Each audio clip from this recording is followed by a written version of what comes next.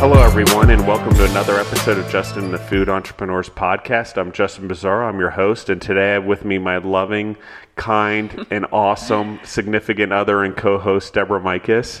Hello. And today I have with us Brian McCullough of Oak and Bond Coffee Company. How are you doing today, Brian?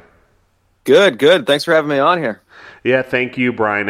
And for those of you in the audience who don't know, we had some technical difficulties today, and Brian's been awesome waiting for us. So behind the scenes, these podcasts don't always go as smoothly as possible. Just like in business, you have this storefront and this image, but things don't always go according to plan. And Brian, thank you for being so patient with us and making sure we could get the podcast recorded a little bit later than planned. So we appreciate that for sure. Yeah, no problem at all, guys. So tell us about your business, Brian. What does Oak and Bond Coffee do, and what makes you guys unique? So Oak and Bond Coffee is a specialty coffee company. We are based out of Pittsburgh, Pennsylvania, and really we started Oak and Bond just for our love of sourcing, roasting, and finding really good coffee that it first started that we could share with our family and friends. And now along the way, we've really enjoyed sharing it with all the new friends that we've met on social media, through events that we do, through podcasts like this. So it's really a chance for us to share our love of really good coffee with friends and family. So like you said, what makes us unique compared to everyone else? So we have a line of barrel-aged coffees. We really enjoy that. So not only do we love coffee, but we also enjoy, maybe on the weekend, maybe on an evening, we enjoy really good whiskey, bourbons, ryes, and wines. My wife really loves wine. So she has a real passion for that. So what we've done is we found a way to combine not only really incredible coffee, but with some of the best whiskeys, bourbons, ryes, and wines that you can find. And how we do that is we age our coffees in used whiskey or wine barrels. So it really makes a unique combination of flavors and ones that not only we love, but we love to share with everyone else. And so how long does the coffee have to be in the barrel to actually pick up that flavor? And what type of flavors are those, again, just so everyone in the audience knows? Absolutely. So the one thing is every barrel is different. Be it the age of the barrel or what type of barrel it is. So we use all of our whiskey barrels are Kentucky bourbon or rye barrels. So for those, it could go from anywhere from a couple weeks to well over a month, just depending on the barrel itself. And I will say that each barrel that we use when we put the beans in, we want it to be dry. We don't want any moisture in there. To properly roast your coffee, you want the humidity level and the moisture content in the bean to be low. You don't want it to be, kind of like wet, like a sponge. You wouldn't want it to be kind of spongy wet because it just wouldn't roast properly. So to answer your question, for our whiskey barrels or our whiskey barrel aged coffee, it's anywhere from a couple weeks to a little bit over a month. It really just depends on the barrel, the age, the temperature, everything. For our wine, if you compare really the flavors of whiskeys and wines, they're considerably different, especially be it the alcohol percentage in each. Bourbon barrels, they're really able to get into the wood of the barrel, and you get a really potent aroma inside, even when they are empty. So the wine, be it that they're not in the barrel as long, it takes a little bit longer for us to age those and really extract the aromas and the flavors from the wine barrels into our coffee. And the most important part that we want to do is we want to hand select really good coffee that pairs well for that barrel.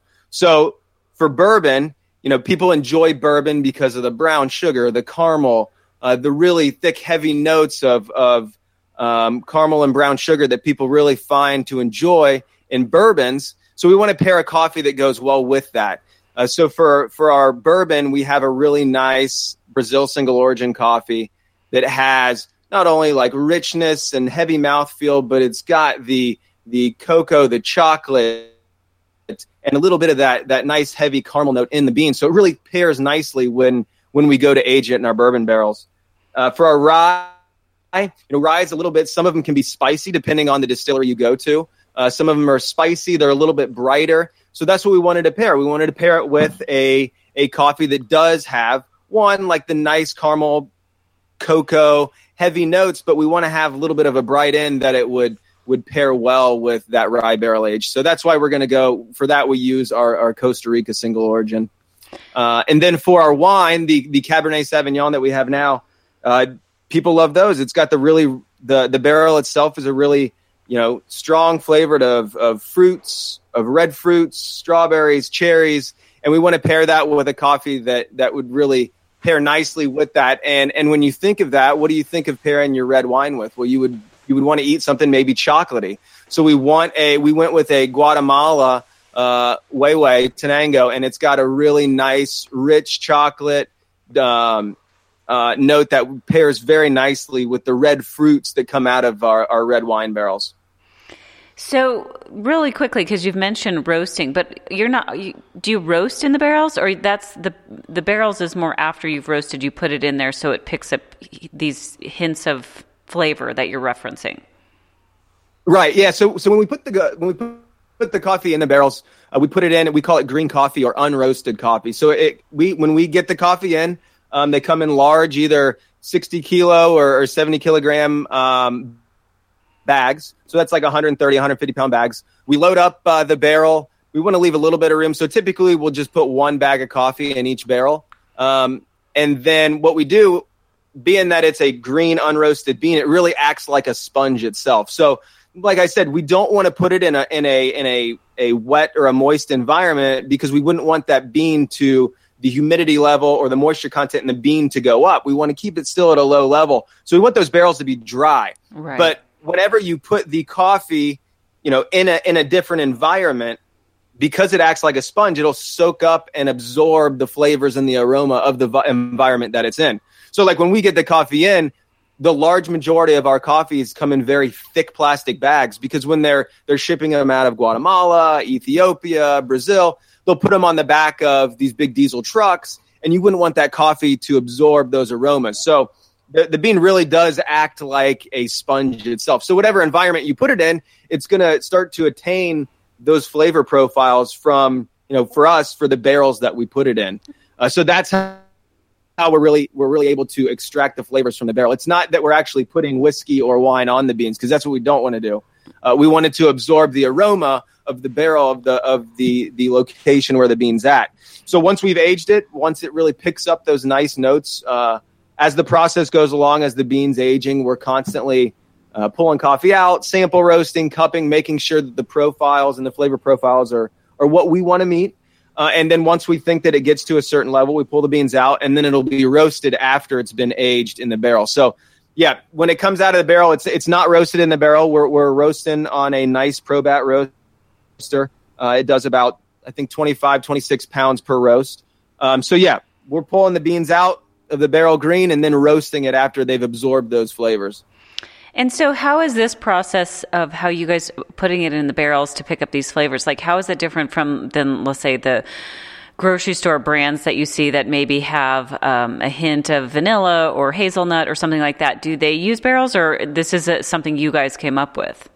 No. So when you get something at the grocery store, like a flavored coffee, what they do is they use it's like a sugary substance that they put on the bean. It's like a syrup almost that they use. Mm-hmm. And, they'll concoct their flavors. There's hundreds of flavors out there that you can purchase to do flavored coffee. We don't want to do this. We really strictly want the flavors that are in that barrel to come out and be absorbed into the bean. So we don't put anything on our beans. It's the coffee bean itself. It's the incredible profiles from the coffee bean and then from that barrel.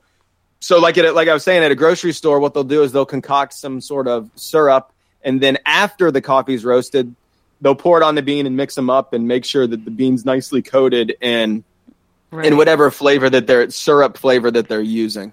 So this is pretty ingenious. How did you guys come up with this idea? I mean, did you start with bringing in coffee first and then this was a later concept, or you started this company with this concept? Like, how did you come up with it? So that's a good question. And when we launched the company, that's what we had. It was just our barrel aged line. So we did it a bit backwards than some other companies, just because it's a very niche market. but it's something that we enjoyed that we're like, we want to share this with everybody else. So when we launched the company, all we had was our barrel aged line. We're currently working on getting our packaging in for all of our, I guess you could call it our non-barrel aged line, but it's a very good, it's a specialty coffee line of its own that we're going to have single origin and blends that aren't barrel aged, like some of your other popular specialty coffee companies. So we'll have a nice specialty coffee line that people will enjoy. And then we'll have this really nice niche barrel aged line of coffee as well. So as far as coming up with the idea, like I said, we've always enjoyed coffee. And then on the weekends, like I find myself drinking bourbon a lot. I like to collect bourbon myself. I collect some rye. My wife, she loves wine and she collects wine herself. And our thought is, wow, we really love coffee all the time. Is there a way that somehow that we could combine this love of coffee with our passion of whiskeys and wines? And as you guys, since you guys are out in Denver, there's a lot of good craft beer out your way. Right. And I bet you a lot of those companies are doing barrel-aged beers. So just curious, so where do you get your barrels? Say that again? Where do you get your barrels? I mean, I'm imagining you can't just use a barrel for forever, right? Like it probably has like only so much, stuff that can be infused from that barrel. Or do they last for, years and years and rounds of it? No, they definitely don't. The more the longer the coffee sits in there, the more of that aroma that's going to be left in the barrel is going to go into the beans. So, yeah, you got it. I mean, we try to use fresh barrels all the time. So for our bourbon barrels, we're hand selecting from distilleries in Kentucky. That's where we find that the best bourbon in the United States or in the world comes from. Right. So we're sourcing our bourbon barrels directly from the distillery, and then again with the rye, we're getting our rye barrels from Kentucky as well. So we're sourcing from many of the best distilleries in the world as far as bourbon and rye goes. And then for our wine barrels, we've sourced those from Napa Valley in California, because when people think of American wine, what do you think of? You think of Napa wine. So we want to make sure that the coffee we're getting is from the best farms in the world, and then we're sourcing barrels from the best regions that have whiskeys and wines in the United States and the world. And so do they just do these companies just like retire their barrels after a certain amount of time, and that's how come they get rid of them? Or like, why are they, or you just say we want to purchase them because this is what we're doing, and then they pull them out of their line and put a new one in just because you've requested that? I mean, how is that? Right. That's a good question. And so to be bourbon, now I'll kind of explain for each line that we have here. Okay, great. But to be bourbon, one of the rules is you can only use the barrel once. It has to be a new charred oak barrel. Every time they produce a new bottle of bourbon, it's got to be in a new barrel. So for bourbon, you can only use it once. So once they've used it, they have to sell it to somebody else. And the big market is Scotch. So Scotch can use multiple barrels. So they'll sell these to Scotch distilleries, and they'll put their Scotch in the bourbon barrels.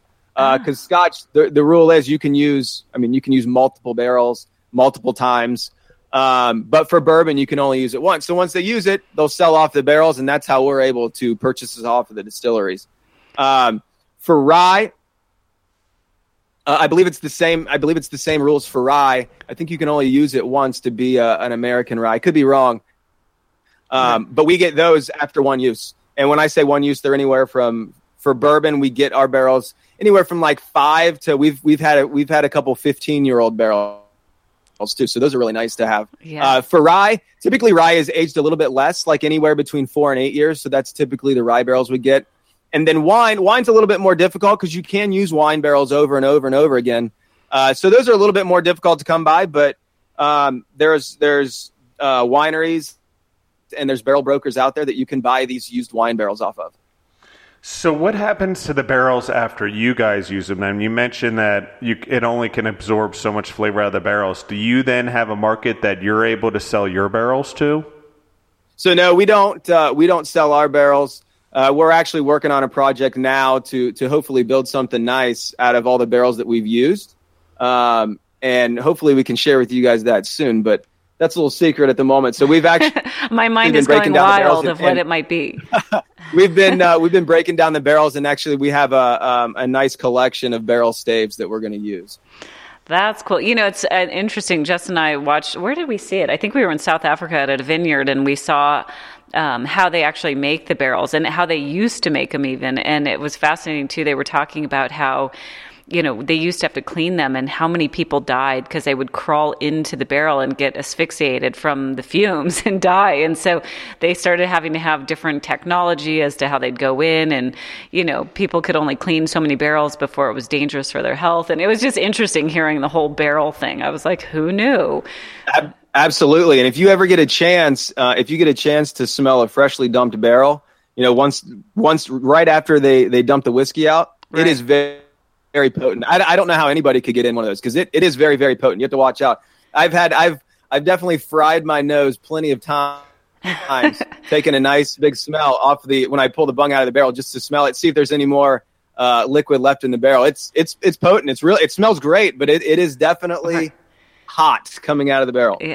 So do you guys fill it entirely full, or do you leave like some headspace or whatever just so and roll them around a little bit so all the beans kind of get surface area, or the fumes just kind of penetrate all the way through the barrel? No, yeah, so you're right. Yeah, we don't fill it all the way up because we like to rotate the barrels, make sure that all the beans get a part of that environment. Because if you think of the beans that are trapped in the middle, right. Those beans are so small and they really compact themselves so well that I can't imagine that they would have much of the environment. So yeah, like you said, we rotate the barrels, make sure all the barrels are absorbing the same, and yeah, make sure they're getting nice aromas from the barrel. Okay, so I've never heard of anything like this. So I'm imagining you guys kind of invented it. And so, like, where were you guys when you were like, hey, I have an idea, like how that this is what a process we could use? I mean, you said you both have a passion for coffee and you have your beverage that is your preferred beverage. And so the combining of the two, but how coming to the process of like, we could procure barrels and then we could put the beans in there, you know, like how did you come up with that? Right. It was definitely quite the process. And it was, we did a lot of R&D. We did R&D for at least, I would say, a year before we had a product that we were really happy with and that we knew people would enjoy. So yeah, it was quite the process. And I can't state claim that we were the first one to ever barrel age coffee. I know that there's other coffee companies out there that do that. Mm-hmm. But when we had the idea ourselves, I had no idea that it was out there. It was really us that we were sitting around, and I remember it was like multiple weekends and we just kept talking about it. Like, there's got to be a way that we can combine this. And then it like clicked one day, and it's going to sound really weird. And I don't know why this made it snap in my head, but we were watching a commercial on TV, and it was a Burger King commercial. And it was a Burger King burger that had bourbon barrel aged bacon is what they called. And I'm like, if Burger King can do this, there's got to be a way that we can barrel age whole bean coffee. There has to be. So I don't know why that day still sticks in my head, but that commercial is like, we've got to be able to do this. So that's kind of when we started looking into it more. I think I called every single distillery in Kentucky. I've got a huge list of do they sell the barrels? Do they not? Do they sell them to barrel brokers that you have to go through? And it was just a process of finding distilleries that one we wanted to work with and we enjoyed their product, and something that worked for us. So, yeah, I mean, we went down the list of Kentucky distilleries and we called them all. So just curious, is that a thing, a barrel broker? Like you just said that, I'm like, is that really someone's job that they're a barrel broker? Absolutely. So Kentucky does it. There's probably, I know of at least 3 to 4 of them in Louisville alone. And I know that there's other places in Kentucky that do it. For the wine, California has many of them. They're spread all over the country. For wine, we've used several different barrel brokers because the wineries themselves like to sell it off to them. They typically don't like to sell direct to consumer or other companies. So they sell them to barrel brokers is what I guess you could call them. And they have warehouses full of freshly dumped wine, whiskey, scotch, rye, all kinds of barrels that you can buy. But for the whiskey, we like to typically go straight from the distillery. But yeah, they're all over the place. That's amazing. I don't think someone goes out of college and they're like, I know, even knows of that profession. Well, I shouldn't even talk. I'm how old, and I don't even know, didn't even know such a thing existed. But it makes sense. I mean, in business where there's a need, someone's going to find a way to make money off it. So that's crazy. So Okay, so let's talk about the name Oak and Bond and how you guys came up with it, as well as your packaging and stuff. And before we do that, as you get into answering my question, tell everyone where they can find you, what your website is, how they can get their hands on your coffee, and where they can find you on social media, because I think that everyone should really see your packaging and your design. I think it's amazing. It's amazing. It's top tier. And anyone out there who's in the food world knows how hard it is to source and do packaging. So I really want to emphasize it and talk about it and hear the story about it, because I think what you guys have done is incredible. Right. Well, I really appreciate it. And as far as finding us on social media, you can find us at Oak and Bond Coffee. As far as purchasing Oak and Bond, you can do it at our website, oakandbondcoffee.com. And then we're also available on Amazon. And I will say, the one question we get is your coffee fresh that we buy on Amazon? And that the answer is absolutely yes. We're constantly shipping fresh coffee to Amazon, and then immediately it's sold via fulfillment by Amazon. So if you're a Prime member, you can buy our coffee and get it in 2 days. And then, if you buy it from our website, you'll get it in within 2 to 3 days as well. We ship all priority. So yeah, oakandbondcoffee.com and Amazon, you can find us. So I'll start with the first part of your question. How do we come up with the name? So we thought about the name for a while. Like, what do we go with? We had a couple different names we were thinking about, but it was something like, how do we combine our love of coffee, our love of whiskey? Because we had this idea, how do we combine this love of both into really a name that's kind of unique? And I apologize that my wife, she couldn't be on the podcast today. She's a co-founder of the business. It's her and I own Oak and Bond. We started the whole process up, but we wanted to come up with a name that really could tie in, us as a couple, the oak aging that we have for our coffee. So that's how we came up with Oak. And then as far as Bond, we're a husband and wife team here that started a really fun small business. So that was part of it. And then in the bourbon world, they have a thing. It's called Bottled and Bond bourbon. And it's a special set of rules that you have to go by. Way back in the day, the government created the Bottled and Bond Act, which meant you had to follow their rules. You had to age your coffee in government-owned barrels in their warehouses over their watch, because way back in the early 1900s, late to 1800s, people were making their own whiskey, and it was making people sick. So the government saw this, and they knew that they needed to create a way to really make sure that people weren't getting sick on the product. So they created Bottled and Bond bourbon, and you can still find that today. And it's really just a set of rules that the government that they make that these distillers have to follow. So that was a really cool play on words, that we're a husband and wife team that created this really fun specialty coffee company, and then tie it in with the bourbon world. So that's kind of how we came up with Oak and Bond. I love that story, and I just made a note for myself, for the listeners out there, Justin sends out a list of questions just to kind of let people know like what we might ask and where the conversation might go and whatnot, to get them thinking a little bit and whatnot. So I just wrote down fun facts, because I have to say, like, being a part of this whole thing, that's my favorite part, is when people give, little tidbits that you get to learn something. You're like, that's so cool. I didn't know that. So thank you for sharing that. I really loved that. And so, but I definitely want to hear, because the other part of Justin's question had to do with your packaging, because it really is just so unique and it's so well done. So tell everyone a little bit about that.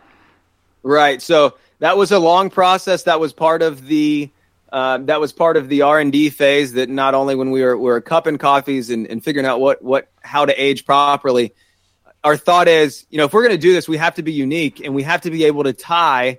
At the time, we had the bourbon available at the time. So we had to find a way to tie our coffee and the coffee world together with the whiskey world. And a way that we thought we could do this is by very unique packaging. Packaging I don't know that I've seen out there by anybody else. It was something that we kind of came up with for coffee, at least. So, when you think of really high-end bourbons or scotches, for example, some of them come in really nice decorative canisters. So our thought is, we've got to be able to do this too for coffee. So what we did is, we sourced the coffee. We came up with a design. Another fun fact is, I am still a licensed professional engineer. So I really like to use AutoCAD and design software for structural engineering. So I was kind of doodling around myself and coming up with the design for the packaging. And then we found a really great designer out of Brooklyn, and we were able to work with him really well. And, we were kind of bouncing ideas off of the AutoCAD design that I came up with and some of the really cool aspects that he came up with. And we were able to tie them together. But our focus was, how do we tie in the bourbon, the whiskey, and the coffee world together into one? So that's how we came up with a really cool decorative canister. And then inside that, we, of course, put it in a proper valved coffee bag that's sealed fresh. So it's not just in the canister itself. We actually do put it in the really nice proper coffee bag so that we keep your coffee fresh. Well, I also love the detail on it where you guys have like is it a band or whatever, like you would see on a liquor bottle, how they have like tape or whatever. It's so cool. Yeah, that was to pay homage to the old tack strip labels that they used to have on whiskey bottles. Is that what that is? Yeah, so that was kind of to pay homage to that, because we really thought that was a cool aspect that nowadays you just don't see out anymore. I think they probably stopped doing that in maybe the 1980s. It's so funny. I have lots of bottles in my liquor cabinet that look like that. My dad owned a package retail liquor store for my whole life. Well, not anymore, but anyway. And so, he still has, stuff from when he had his store. And so if I'm ever like, oh, I need a bottle of whiskey, he's like, oh, take something from the basement. And I take it and it has that on it. So I didn't realize it didn't exist anymore. And that's we think that's a really cool aspect to it. So we wanted to tie in the kind of vintage feel, and it kind of goes back to that bond portion of the name. The Bottle and Bond Act came from, I think it was like 1897. So back then, that's what you had. You had all those tack strips on the bottles, and it looked really cool, kind of vintagey, and that's kind of what we wanted to use it for. Yeah. It's so interesting how some government regulation actually made the bottles look so cool, and now it's something that we can throw back as a vintage thing on, and now you guys use it on your packaging. I didn't know that that's what it was, honestly, until you just said it, but I do. Deborah and I were we literally, your packaging came in the mail, and those in the audience, we try to have the people on the podcast send us samples so we can try it, but also take photographs and stuff for part of our social media push. But I mean, literally, your 4 packages that came in the 4 different varieties you sent us of coffee have not left the centerpiece of our kitchen since they came 2 weeks ago. It's I don't want to break the seal. It's so cool. I know. And everyone that comes into our house, guests and friends and family, everyone makes a comment about how great the packaging is, which is why. Well, that's awesome. Yeah. That's awesome. That's great to hear. Yeah, we want all of our customers, friends and family, anybody that is part of the Oak and Bond family, and we consider anybody that purchases Oak and Bond friends with us on social media. We consider everybody part of the Oak and Bond family, but we want you to be proud to display not only on your coffee bar but your whiskey or wine bar alike. So it's something that we want you to be able to be proud of to display with your other bottles. And so tell us a little bit about that. When did you actually start the business, and what has happened since, and how do you go to market with it once you have a product? Or you don't have a brick and mortar, do you? It's all over the internet and direct shipping, or do you guys actually have a location? No, so we don't currently have a brick and mortar store. That's something that we're working on. And you remember those barrel staves I told you we were holding on to and we were going to make something cool out of? We might be able to incorporate it into a brick and mortar store. So stay tuned on that one. But it's something that we're definitely working on. But yeah, right now we're 100% an online business. We ship direct to customer, and then we ship through Amazon as well. And so where are you storing these barrels? Is it do you actually have a location in a warehouse, or is this are you guys starting like the typical entrepreneur like Deborah and I with this podcast in our garage studio? It started way back like that. Now we have a facility that we have the barrels and we do our roasting and everything. But yeah, that's kind of how we started. We started as a really small. It was an idea that we started in our house, and then it just kept growing. And it's been really cool. So we launched the business in June of 2018. So we're coming up on 1 year right now. And so it's been a really exciting year. You mentioned that you're an engineer. So are you still a practicing engineer, or is this is now your full-time job? So that's a great question. People ask me that all the time. And yes, I am still a practicing engineer during the day. And then at night, all weekend long, every other spare time that I have is all on coffee. So it's been really fun. I can't say that it hasn't been extremely busy because it has been. I mean, it's been a great time, but we're always doing coffee on our free time. So it's really fun. It's really fun sourcing new coffee, getting new barrels, doing events, talking to you guys. But yeah, so I'm still a practicing structural engineer. And it's definitely a question I get from people all the time. When are you going to quit that and do coffee all the time? And it's something that we're considering right now. So we're working on it, but yeah, I still am a practicing engineer. And so you mentioned your wife is your co-founder and partner in all this. So I got to imagine your quality time now is working with the coffee company. So tell us about that and how your guys' relationship has grown because of being an entrepreneur. I got to imagine you get closer because now you've added into the mix of your relationship a whole different aspect. Right. And I was always somebody, I always had the mindset that I didn't think I would be able to work directly with my wife. I mean, I love her to death, but I figured, you'd want your own time, which, we still do have our own time, but I mean, it's been great for us. She's a really strong woman. I like to have control of something, and I like to be able to drive something to a finish line. But she is able to pick up everything that I can't do because, man, there's sure a lot that I can't do. And we're a really good team together. We work really well together, and it really has made our relationship strong. Now, I can't say that we've never had an argument here or there, and maybe an evening that you don't really like each other, but hey, that's a relationship. So, I mean, we've really grown closer. It's been great. It's made our marriage stronger. I can definitely say that. But it's been fun. I mean, she's anything that I'm not good at, she's able to pick up on. She's really strong herself. So it's been a great team. So do you guys have areas that are definitely like you do a certain thing and she does a certain thing, or are you guys pretty interchangeable? So pretty interchangeable for the most part. I will say that all the writing on all of our labels is Lauren's handwriting. I don't think anybody would want to see my handwriting. So I leave that up to her. So she fills out all of our labels, for the batch number, for the bag number, for the, where we're getting our barrels. We list all those by hand because they do change. We get barrels in all the time. So, I leave all the writing up to her, but everything else, it's pretty interchangeable. It's been nice. So do you guys have to, when you said you write down lot numbers and all that stuff, is that a requirement for your food safety as part of your HACCP plan, or do you just do that purely for your own knowledge? No, it's not for food safety at all. Now we do list a Best By date on the back of our packaging, but no, that's strictly we want our customers to know exactly everything about their coffee that we can tell them. Just like a lot of these single barrel offerings for bourbon, they list what the batch number is, they list how many bottles are in the batch, and we think that that's a nice touch for ours because you might want to collect different batches. You might have found one that's been pretty good. If somebody has a batch number that they really enjoyed and they want any more information, I mean, please reach out to us.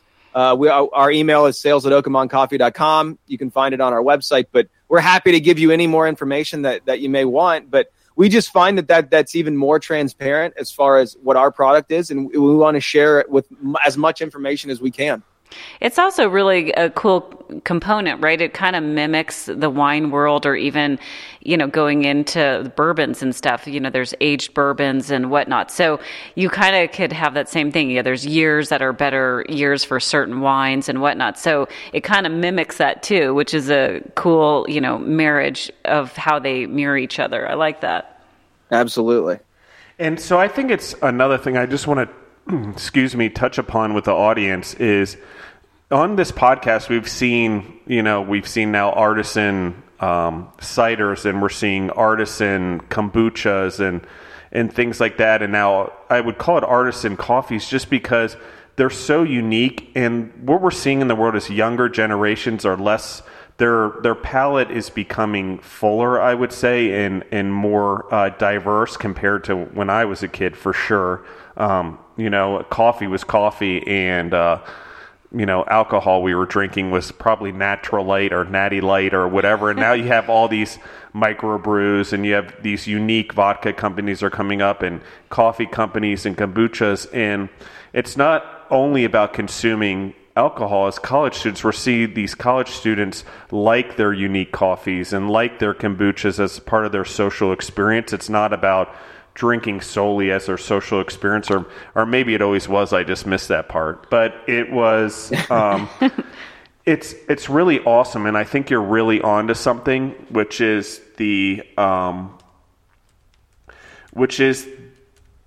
people's wanting to be invested in the products that they're buying. I mean, we used to talk about it in marketing classes in college and stuff like that, and people, loyalty to a product. But now it's like you're saying, like, okay, I like this type of coffee. I like what Oak and Bond's doing. I like the packaging. And it's becoming part of our households, really. I mean, like I said, it's part of my household right now. We've had the thing sitting in our kitchen for 2 weeks now. It'll probably stay there for another at least 2 weeks because, I mean, it's really this thing, and it's sitting adjacent to our alcohol cabinet and wine bar in our kitchen, but the way it matches together and the way it looks, I just love the marketing and the packaging, and I can't emphasize the audience enough to take a look at it because it is so unique and so cool and a throwback to vintage on one hand, but a tribute to where we're going in food and beverage and packaging. And I can tell, Brian, that you guys have put your heart and your soul into it, and it's a reflection of you guys as we talk to you. So that's really awesome. The next question I have is, you have all this social media, which I think is great, in these photos and these people that are actually sharing your photos, which is how I came across you guys and asked you guys to be on the podcast. I mean, they're high quality photos, but it looks like there's groups that are social clubs or mail clubs, I guess we would call them, that are picking up your coffee. So how is all of that happening? Is it organic, or is it something you guys are doing and taking to market? No, it's definitely a thing that we are pushing ourselves. Like, we love taking pictures for our product. We take the large majority of our photos, but we do like to share, other friends, other Oak and Bond family members out there that are enjoying our coffee. We're a part of a couple whiskey clubs that they like to include in their events. It pairs really well with not only bourbon and whiskey, but really well with cigars. Like the cigar community, and this was kind of surprising me. Like, I enjoy having a cigar from time to time myself, but it's really exploded in the cigar community itself. So that's been great, and people love to have brew up an espresso with either our bourbon or even our wine barrel aged coffees. So it's really exploded that way, but it's something that we enjoy to do. It's something we enjoy to talk to everybody on social media, and it's something that we're pushing, and we like to do that. It's just something that we really enjoy. So yeah, we enjoy posting pictures. We enjoy sharing it with people, and we love resharing pictures when they post our products. So are your products also in other stores? Like, I'm thinking of, I can picture a cigar store that's nearby. And so, like, do you try to get into stores like that, or are you purely online? No. So we do a big online or a big wholesale market as well. We've got, I think we're in 10 states now, all over the place. Most of them, they're like either specialty. We've got them a lot in really high end liquor stores. We're working on a couple restaurants and cigar shops right now. But yeah, it's a wide variety of stores that we're in, but it's ones that we're proud to be in, and that's definitely a big portion of our business. And how are you targeting that? Like, is that something you guys individually are doing, like picking up the phone, cold calling, and being like, telling them about your product, sending samples, that type of thing? Or do you have a broker who's helping you? So as far as us reaching out, that's either Lauren and I will directly reach out to them. Send them product, like you said, share some of our photos and show them what we're working with. But we get a lot. Now it's probably 50-50 that people reach out to us. We love your coffee, kind of like you guys. Right. We love your packaging. We'd love to try it, and we'd love to have it in our shop. We were actually in Ohio last week, and we stopped by. It was a whiskey bar just north of Columbus, and we were talking to him, and I was talking to the owner, and I'm telling him about our coffee because he had a bunch of really nice single barrel picks for his store. And he's like, you know what? We don't actually sell coffee here, but one of my best friends has a coffee shop down the street. Let me call him up and see if he could come down and talk to you. 2 seconds later, he comes down, talks to us. We're giving him coffee. We're brewing coffee. We're drinking whiskey. I mean, it was just a great night. And I think within a week, we'll probably have our coffee, within his coffee shop, and he's got really good Italian gelato and all kinds of stuff. So it's just reaching out to people, just kind of telling people our story and sharing our product. Yeah, I've got to imagine, just because I'm an entrepreneur, and here's where, as you said before, the relationship between you and your wife, Deborah, and I's relationship is I'm the dreamer. I go out and I'm exploring 30,000 different options, and she's the one that keeps the train on the rails, basically. But the thing about it is, coffee, the quality of your coffee, number one, and the flavor, there's potential there, to be infused into ice creams and cold brewed, and I think there's this thing out there that's seeing, and I'm not obviously trying to put anything in your head because it's your plan and your company, but I'm just like, this is an amazing concept, especially with the packaging and the loyalty and the club concept that's coming up now. And there's whiskey clubs. There's no reason there couldn't be a whole club like there is a wine club around your products and your coffee, since it does switch batches and it does switch barrels. So I'm not obviously it's your own plan, but I was just like, wow, there is so much potential that my mind literally is sitting here about to explode in the studio because I'm like, it's amazing. The other point is what you talked about, is that this thing that happens in food and beverage world, and I don't know of any other industry that this happens, that I've been in, and I've been in some various other industries and had other subsidiaries outside IT, sports management and things like that. But there's this weird thing that happens in food that you can go anywhere and start talking to anyone about food, and you can make connections and relationships. And Deborah and I travel all over the world, and it's kind of crazy the conversations we get into in random places with people that are also in food or about food and beverage, and about what we do and about what they do, and some of the relationships that come out of it. So I think that's amazing. But your product definitely sells itself. Like I said, my creativity towards your product is because, the idea of it is amazing. So I really want the audience to take a look at what you guys are doing, and anyone out there who's trying to be an entrepreneur, what you guys have done to coffee. It's like, okay, Starbucks has done this thing with coffee, and you're like, where can coffee go from here? And you're like, well, maybe the industry's saturated or whatever. But then I see what you guys are doing, and I'm like, okay, this is exactly what you're talking about. You're carving out a niche, and now that niche is becoming more than just a niche. In my opinion, it's going to expand because no one else is doing what you're doing and has put all the pieces together the way you are. And to imitate what you guys are doing in your heart and soul is impossible. So props to that. And I'm getting off on a little bit of a tangent, but you can tell how excited I am, because when someone comes up with an idea that's so unique and disruptive, I'm like, okay, someone's on to something here. And I'm like, wow. No, that was good. And I agree with you. The coffee community and the coffee culture, you could say, is ever growing now. And it's something that, if you think back, I don't know, 10, 12 years ago, to me, it really emulates kind of what the craft beer market did. And now you really do have a craft coffee sector. And it's people are doing all kinds of great stuff. And there's coffee coming from everywhere. And they're coming from these really small farms. It's kind of like wine, too.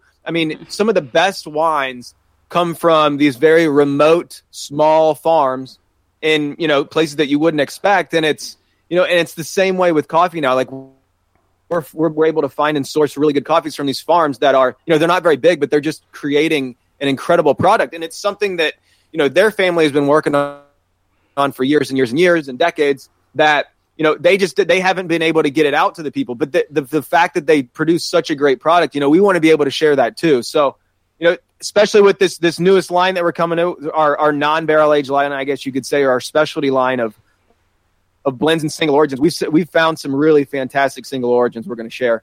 And they're coming from really incredible farms. But it is, to me, it's very close to kind of how the craft beer market exploded. Now you have this craft coffee. Not only is it like us with the barrel aged, but there's people doing all kinds of incredible stuff with coffee, and it's just really fun to be a part of. Yeah, and I don't know if other industries are like this, just because I've been in food and beverage for my whole life, mostly. Like I said, I did other subsidiaries and stuff here and there. But what happens is a company like Starbucks explodes a market and grows their market. And it's almost like it becomes so big, there's this natural elasticity that then pulls the market back into the small, for lack of a better term, mom and pop type concepts that then grow within the market. So Starbucks educates everyone on coffee. Everyone gets addicted to coffee. Bam, there's this market now. And so, but then there's this weird elasticity that comes back where people are like, okay, you know what? I don't want to go to a chain for my coffee anymore. I want my unique coffee that's true to me, that makes me unique as an individual. And we're seeing that in a lot of different areas. Beer, tea, coffee, as we talked about. We're starting to see it in wines and alcohol. We're starting to see a lot of boutique vodkas and whiskeys and things like that in the United States. And now we're having this whole thing where, it's a new industry, so no one's really exploded it, but it sort of complements the ciders and the beer industry, is that the fermentation industry that's coming around beverages.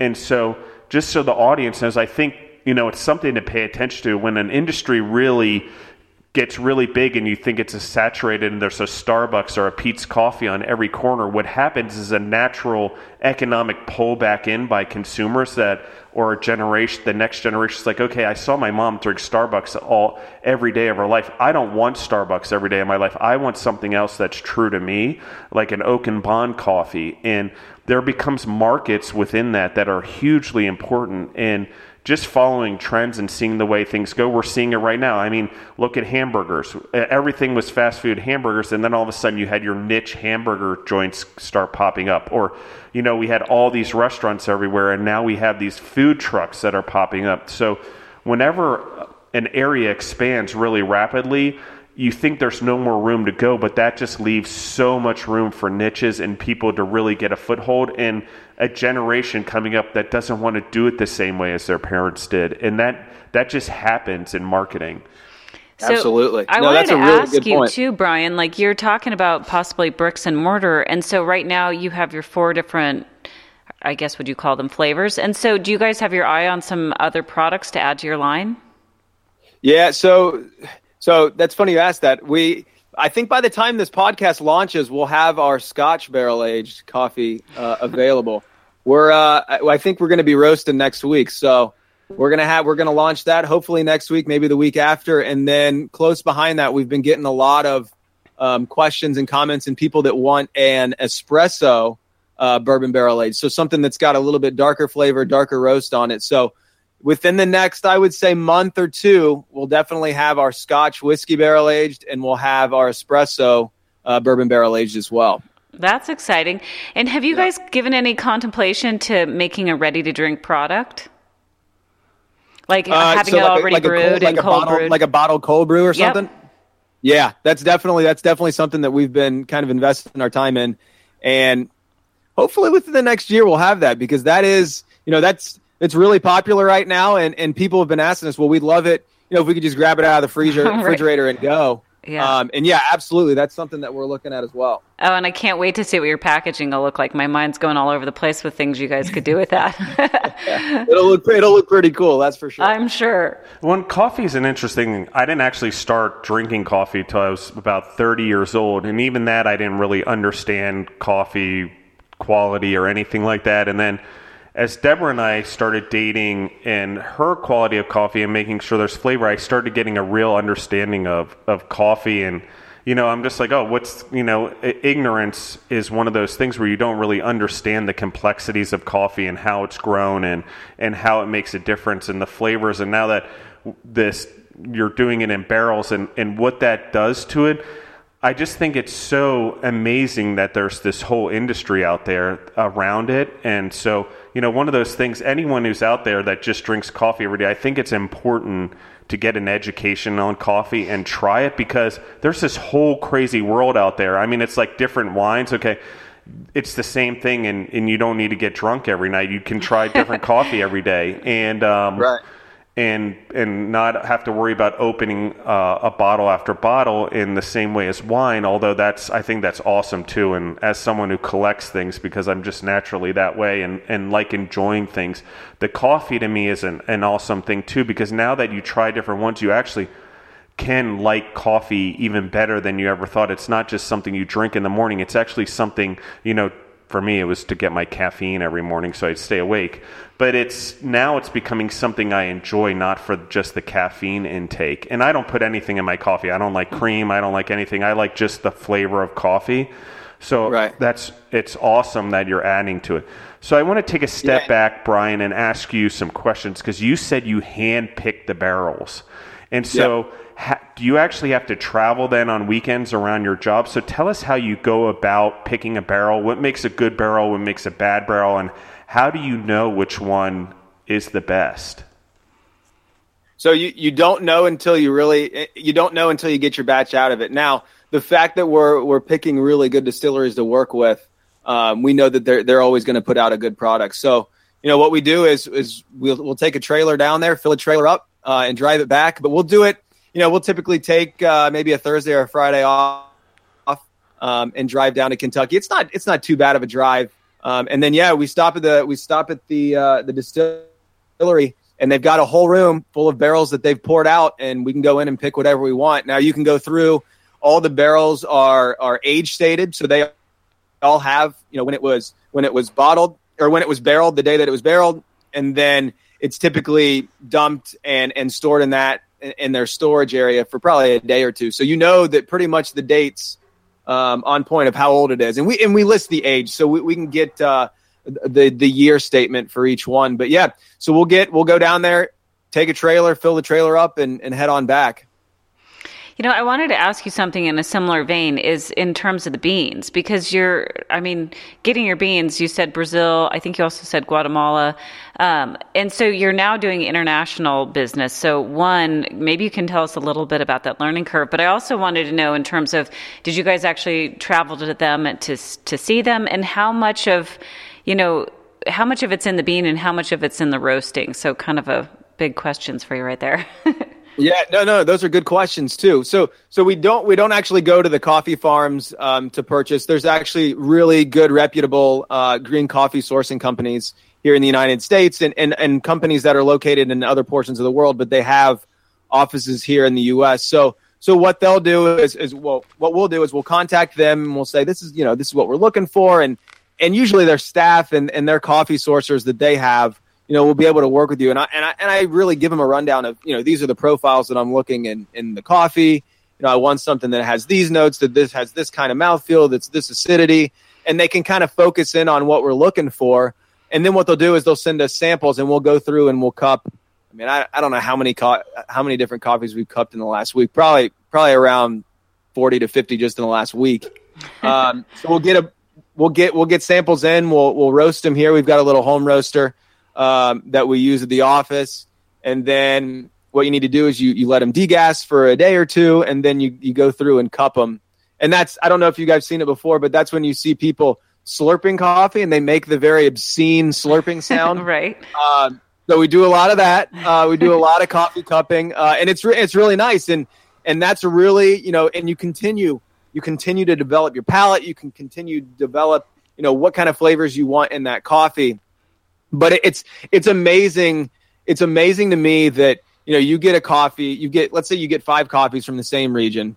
You get coffees from in that region. You have farms that are, significantly close, very close to each other. They might be next to each other. And just by how they process the beans, is it a fully washed, is it a pulp natural, how they process that bean, it could taste considerably different. And it's crazy that the profiles that you get just from not only the location, the elevation, is it under shade, is it in the sun, how are they processing the bean? It's crazy the amount of factors that go into it that affect that profile. Well, and what a huge learning curve, that you guys had to go through. Yeah, in I the process. was just going to ask that question. I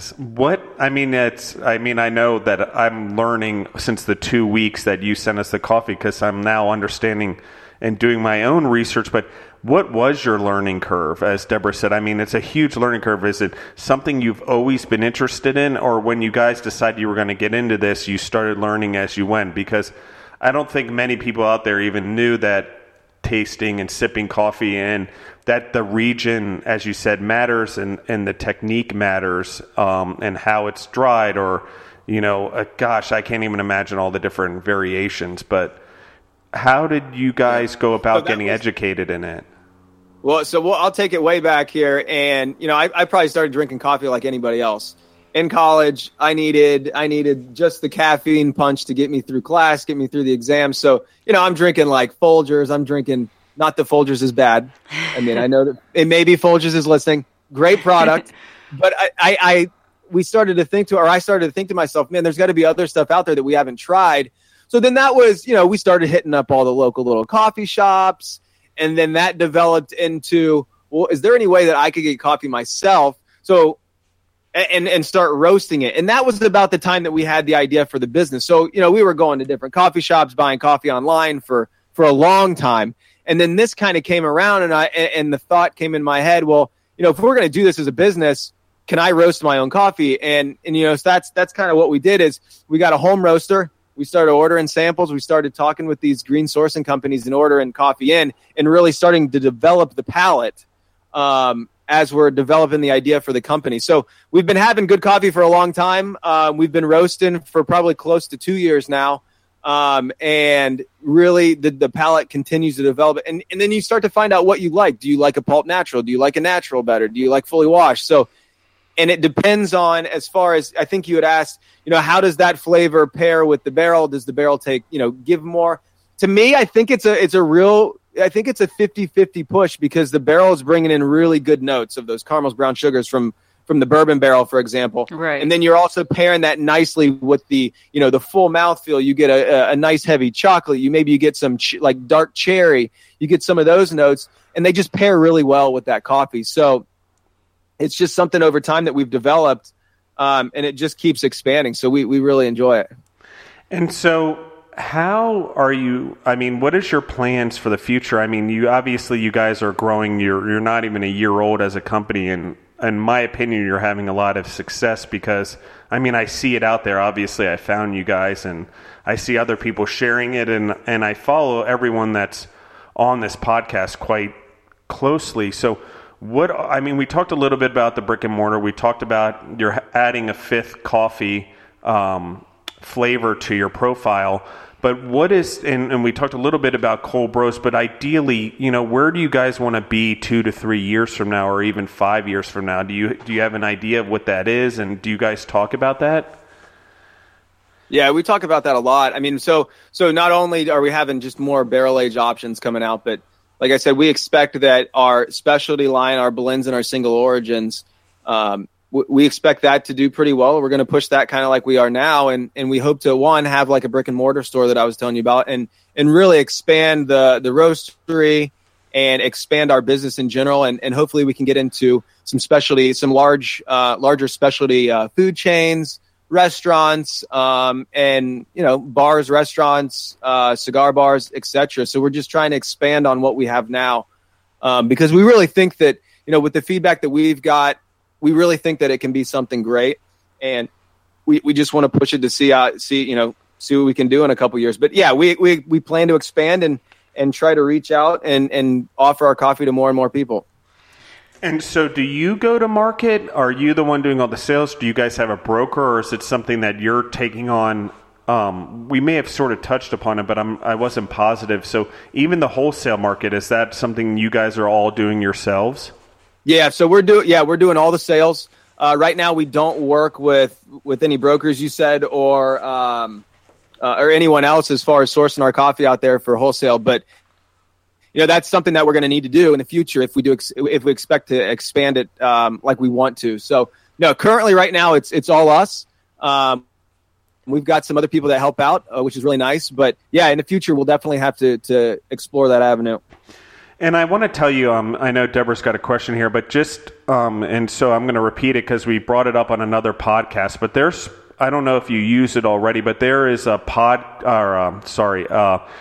software for wholesaling of any food products that we just heard about called Blue Cart, and it's where the wholesalers can actually come in and they have their own numbers and all of their deals and discounts as being a wholesaler is in there, and it can actually work just like ordering online. So I wanted to throw that out to you just as something to share. I don't know, you may have already found something, but there's this whole world out there that I just discovered that people can go online, your wholesalers, and order online, and then you can ship to them or deliver orders that seems to simplify people's lives that we've talked about on other episodes on the podcast. So I wanted to throw that out there. It's called Blue Card. I'm not saying it's the only solution, but I just thought it was interesting. Maybe you're already using something. No, that's a great idea, and that's something that we need to invest a little bit more time into to research. But yeah, that's a great idea. Couldn't agree more. Okay, my question's totally off topic, but it's a little bit. Just I want to know, like, is there a preferred way of brewing? Like, do you use a French press, or do you just use like a Mr. Coffee, or do you put it through an espresso machine? Like, what's your preferred method? Right. So you can brew Oakenbahn whichever way is easiest or which way you like best. Personally, for me, because we're typically on the go a lot, I'm a big French press guy. I enjoy a French press. I've got it refined well enough that I can brew a very consistent cup every time.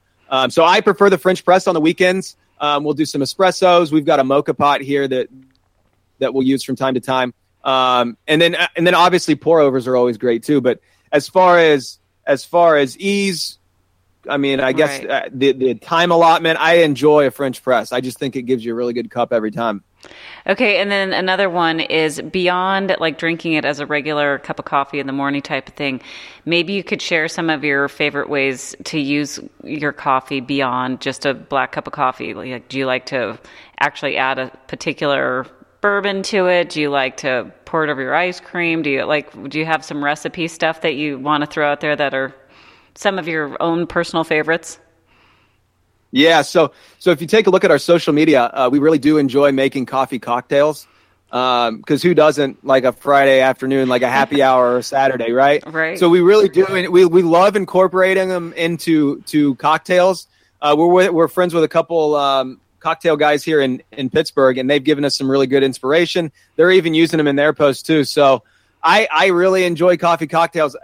I know this will go up at a future date, but this weekend is St. Patrick's Day weekend. So we'll have a nice St. Patrick's Day themed coffee cocktail today. And yeah, that's what we like to do. Coffee on your ice cream. That's great. I would prefer to do it as like an espresso. Right. And then there's some really good like bourbon creams that every once in a while taste pretty good. If you want something really sweet that you can mix in. But yeah, we like coffee cocktails a lot, and that's something that we feel passionately about. Yeah, I love it when people take their products and they start throwing out all these other ideas. We had someone on here with honey or, different. I mean, just it's interesting to see all the ways that the products can be used and how creative it gets. There's a contest that gets talked a lot about on this podcast called The Flavor of Georgia, which is actually next week, which is where Justin and I are headed. And it's really cool because these artisan food entrepreneurs come in and they have their products, and then how they display it is always so interesting to me. And so I always love when you get not just the raw product that you're talking about, but the little derivatives of it, because it's definitely gets the creative mind going. You're like, oh, that'd be so good, I should do that. And right, yeah, and then we love, like I was saying, we love our coffee cocktails. So any way that we can use it, and if anybody else has ideas too, we're happy to incorporate. So let us know.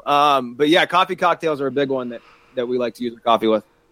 And so just to get back on the entrepreneur topic, do you or your wife come from an entrepreneurial background? Because you've taken obviously a big step to be entrepreneurs, and it's not easy, and it's cash consuming and time consuming.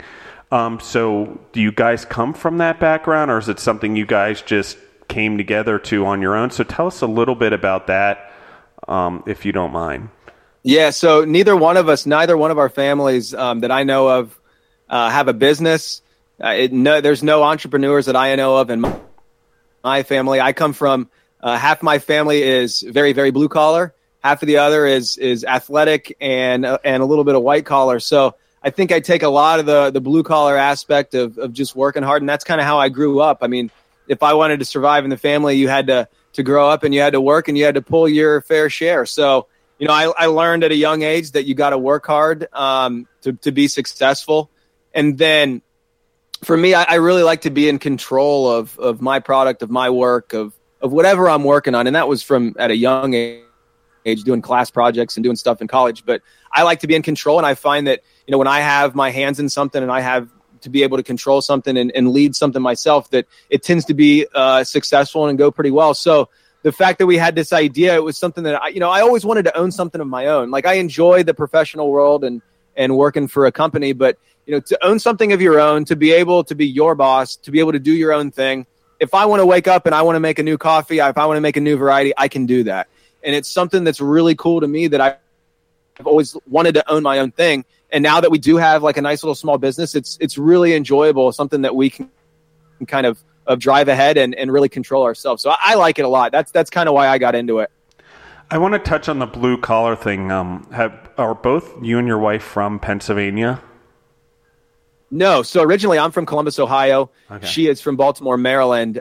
We met in college at the Ohio State University. I know people hate when they say that, but yeah, we met at Ohio State.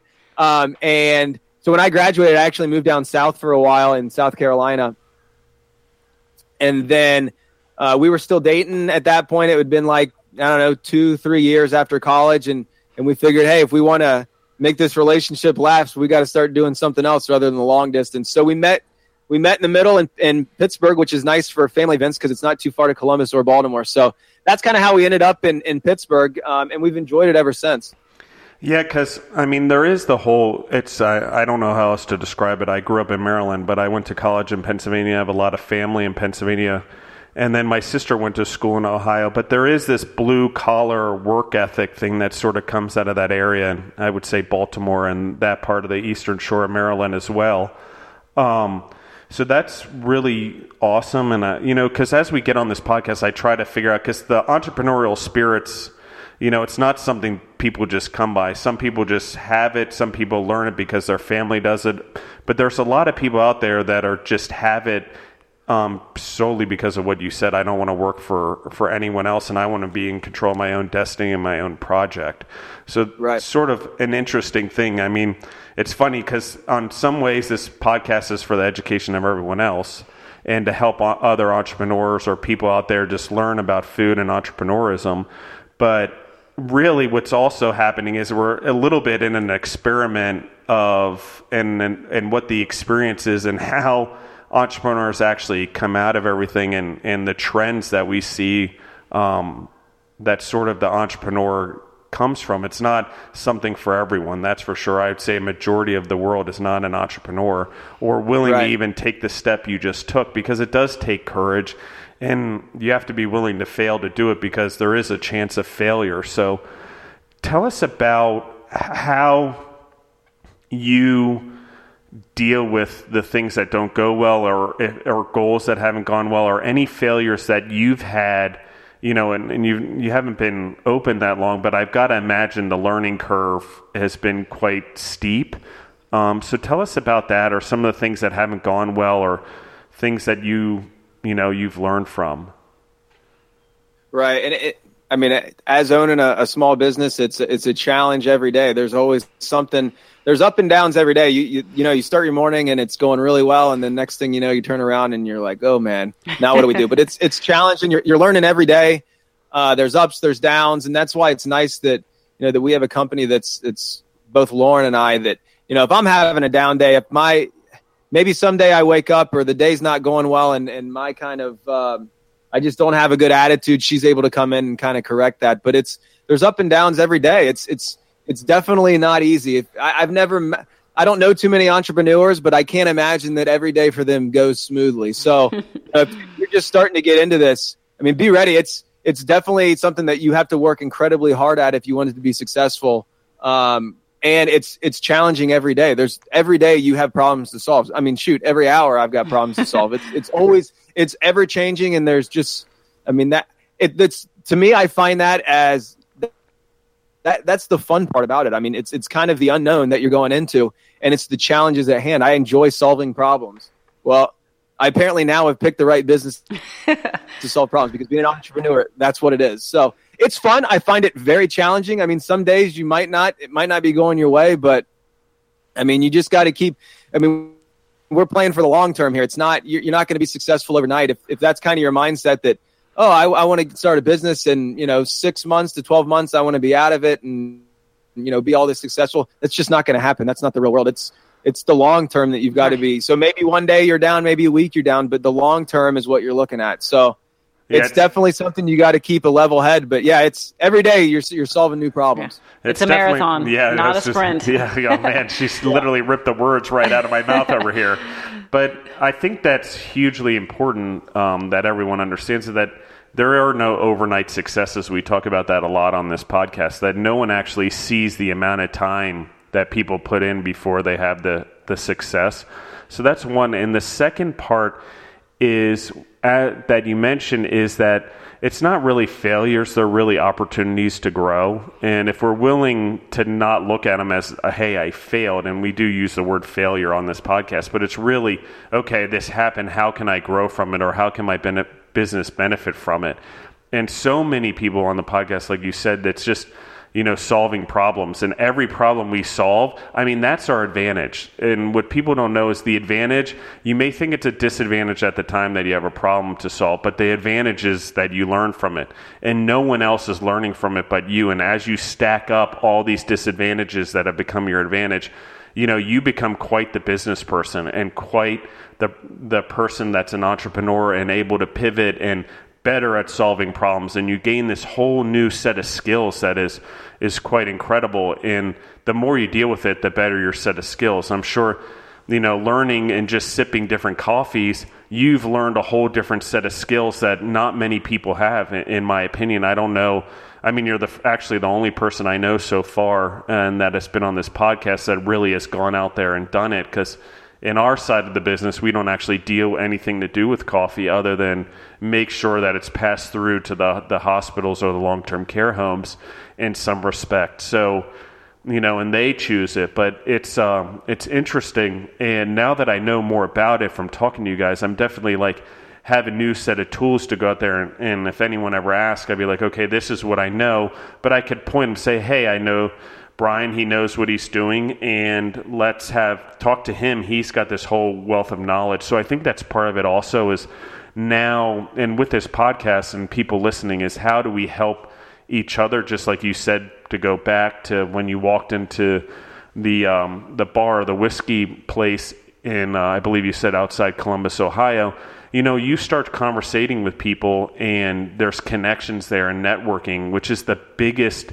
benefit of your business. Is how do you network with people? How do you talk to them? Because we've sort of lost that skill in that we all send emails, which is the craziest thing to me. It takes so much longer to send an email than pick up the phone and call someone. But in that, we've lost this personal touch and networking. So I wanted to throw back to that part of the podcast where you actually were in person, had this conversation, someone invited someone over, and then this relationship blossom with your coffee. So it's amazing. And you guys traveling on another note, and where your coffee bean comes from, the opportunity to grow there and I think see the world of coffee, because it's all different all over the world. And not to mention going to source the barrels, you're getting to meet so many people that have such similar mindsets. I think that's so cool. And being part of the coffee and now even the wine and the whiskey communities. Everybody's willing to help. And that's the best part about it is all of these communities, everybody's extremely friendly, willing to help, willing to lend an extra hand. It really has been a great experience. If anything from all this that we've done, we've met some really cool people and we've got friends that we're going to have long beyond if anything ever happened with the business. You're just meeting great people along the way. So I have two more questions as we start to wrap up here. The first one is, we've kind of touched upon it but never addressed it directly, but what really motivates you in what you're doing and motivates you to grow the business? Is there longer term goals, or what drives you? You work your engineering job, but then you have to motivate yourself and obviously have the energy to put into coffee at nights and on weekends. So what is that motivation? So, it goes back to our real passion for coffee itself. I find it extremely satisfying to, we're cupping and we're sampling all these coffees and finding these new coffees that are out there. And it's where can I find my next cup at that's just incredible that I can share with people? So that's one aspect. The other is, I enjoy having something of my own that I can see grow. And it's almost like having a child. I mean, the company is your child in a way that, you're always tending to it. You're always kind of feeding it. You're always giving into, what the company needs and watching it grow. And it's just the fact of it's really satisfying to see something that you've put your heart and soul in and something you put so much time in to grow and see that other people do enjoy it. So it's almost like a snowball effect of all of that. Yeah, that's awesome. And so my last question is, and you're a growing business and you're at the very beginning, but and maybe there's lessons you've learned along the way, but how do you manage? You've talked about wholesalers and things like that, but you've also talked about people buying your products online. How do you manage those relationships and how do you cultivate them and are trying to turn them into long-term customers? So I want to talk to them like I'm talking to one of my good friends. I mean, it's, to me, like you said, everybody goes to email and stuff. I enjoy picking up the phone and just chatting with somebody. I mean, we use social media a lot, and we enjoy making relationship and friendships with them. Like if I see a picture or something pop up of either one of our followers or somebody that we follow that I enjoy, I'm going to tell them about it and I'm going to start a conversation. So it's keep the conversation going with people. Like we're an open book. Give us a call, shoot us an email, shoot us a message on social media. We enjoy talking to everybody. So it's just kind of creating and keeping those conversations going with people. Yeah, awesome. So one more time as we start to wrap up, tell us where we can find your coffee, what your social media outlets are, your email address in case people want to reach out and talk to you about your products or wholesalers listening in and they want to reach you and bring your products into their restaurants or their wholesale network or hotel or whatever. So tell us how to go about that so they can contact you guys and pursue a relationship with you guys. Yeah, absolutely. So if you want to see any of our social media, you can find us at Oak & Bond Coffee. You can find us on Twitter, Facebook, especially Instagram. We're big on Instagram and Facebook, so find us anywhere there. We're on Pinterest as well if you like to use Pinterest. You can buy our coffee at our website, oakandbondcoffee.com, and you can send us an email at sales@oakandbondcoffee.com. And if you're a big Amazon user, I know a lot of people are Amazon Prime users now. You can actually find us on there too. Just search Oak & Bond Coffee will be the first thing to pop up.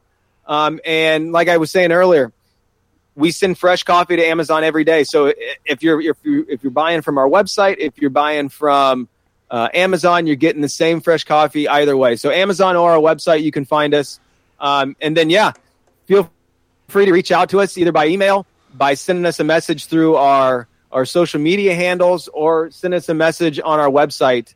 We'll be happy to answer any of them and talk to you. So if you got any questions, let us know. We're an open book and we're happy to help.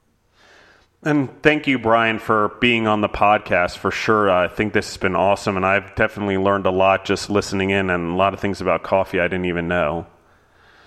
I appreciate you guys having me. This has been really fun. So if you want me back again, I'm always available, and I really appreciate it. I enjoy your guys' podcast, so this was awesome to be on here. Thanks again. Yeah, we'll definitely take you up on it. Yeah, we'll definitely have you back on because part of what we're trying to do, and so the audience knows, and I'm sure they hear this all the time, but we want to continue to tell your story because it's not just over in the hour to hour and 15 minutes we tell it. We want to follow you along the way in 8 to 10 months, see where you guys are and how far along you're coming with the brick and mortar, or have you gone down the cold brew, or what other flavors have you added to your coffee. So just the anticipation of knowing what's next, I think, is part of the journey and the educational process, and see what directions people go and how they've pivoted since they did the first episode of the podcast. So definitely going to take you up on that offer for sure.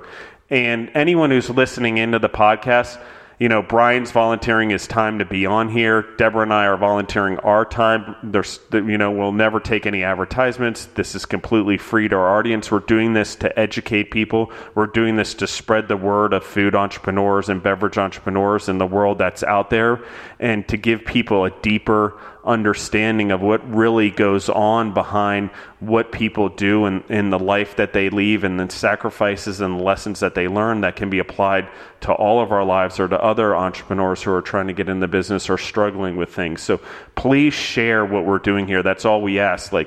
the payment for entry is basically share with someone that if they have a particular interest in coffee, share the episode, tell them what's going on here, tell them about Oak and Bond, and have them listen to the episode and subscribe to the podcast, because what we are trying to do here is help people, and we know we can't help everyone, but we can certainly help a few people and maybe help them with their business in areas that they're struggling or in their entrepreneurial journey. So all that we ask, it's up to you guys whether you want to, is share it, tell someone, tell a friend, tell a family member, and pass on what we're doing here.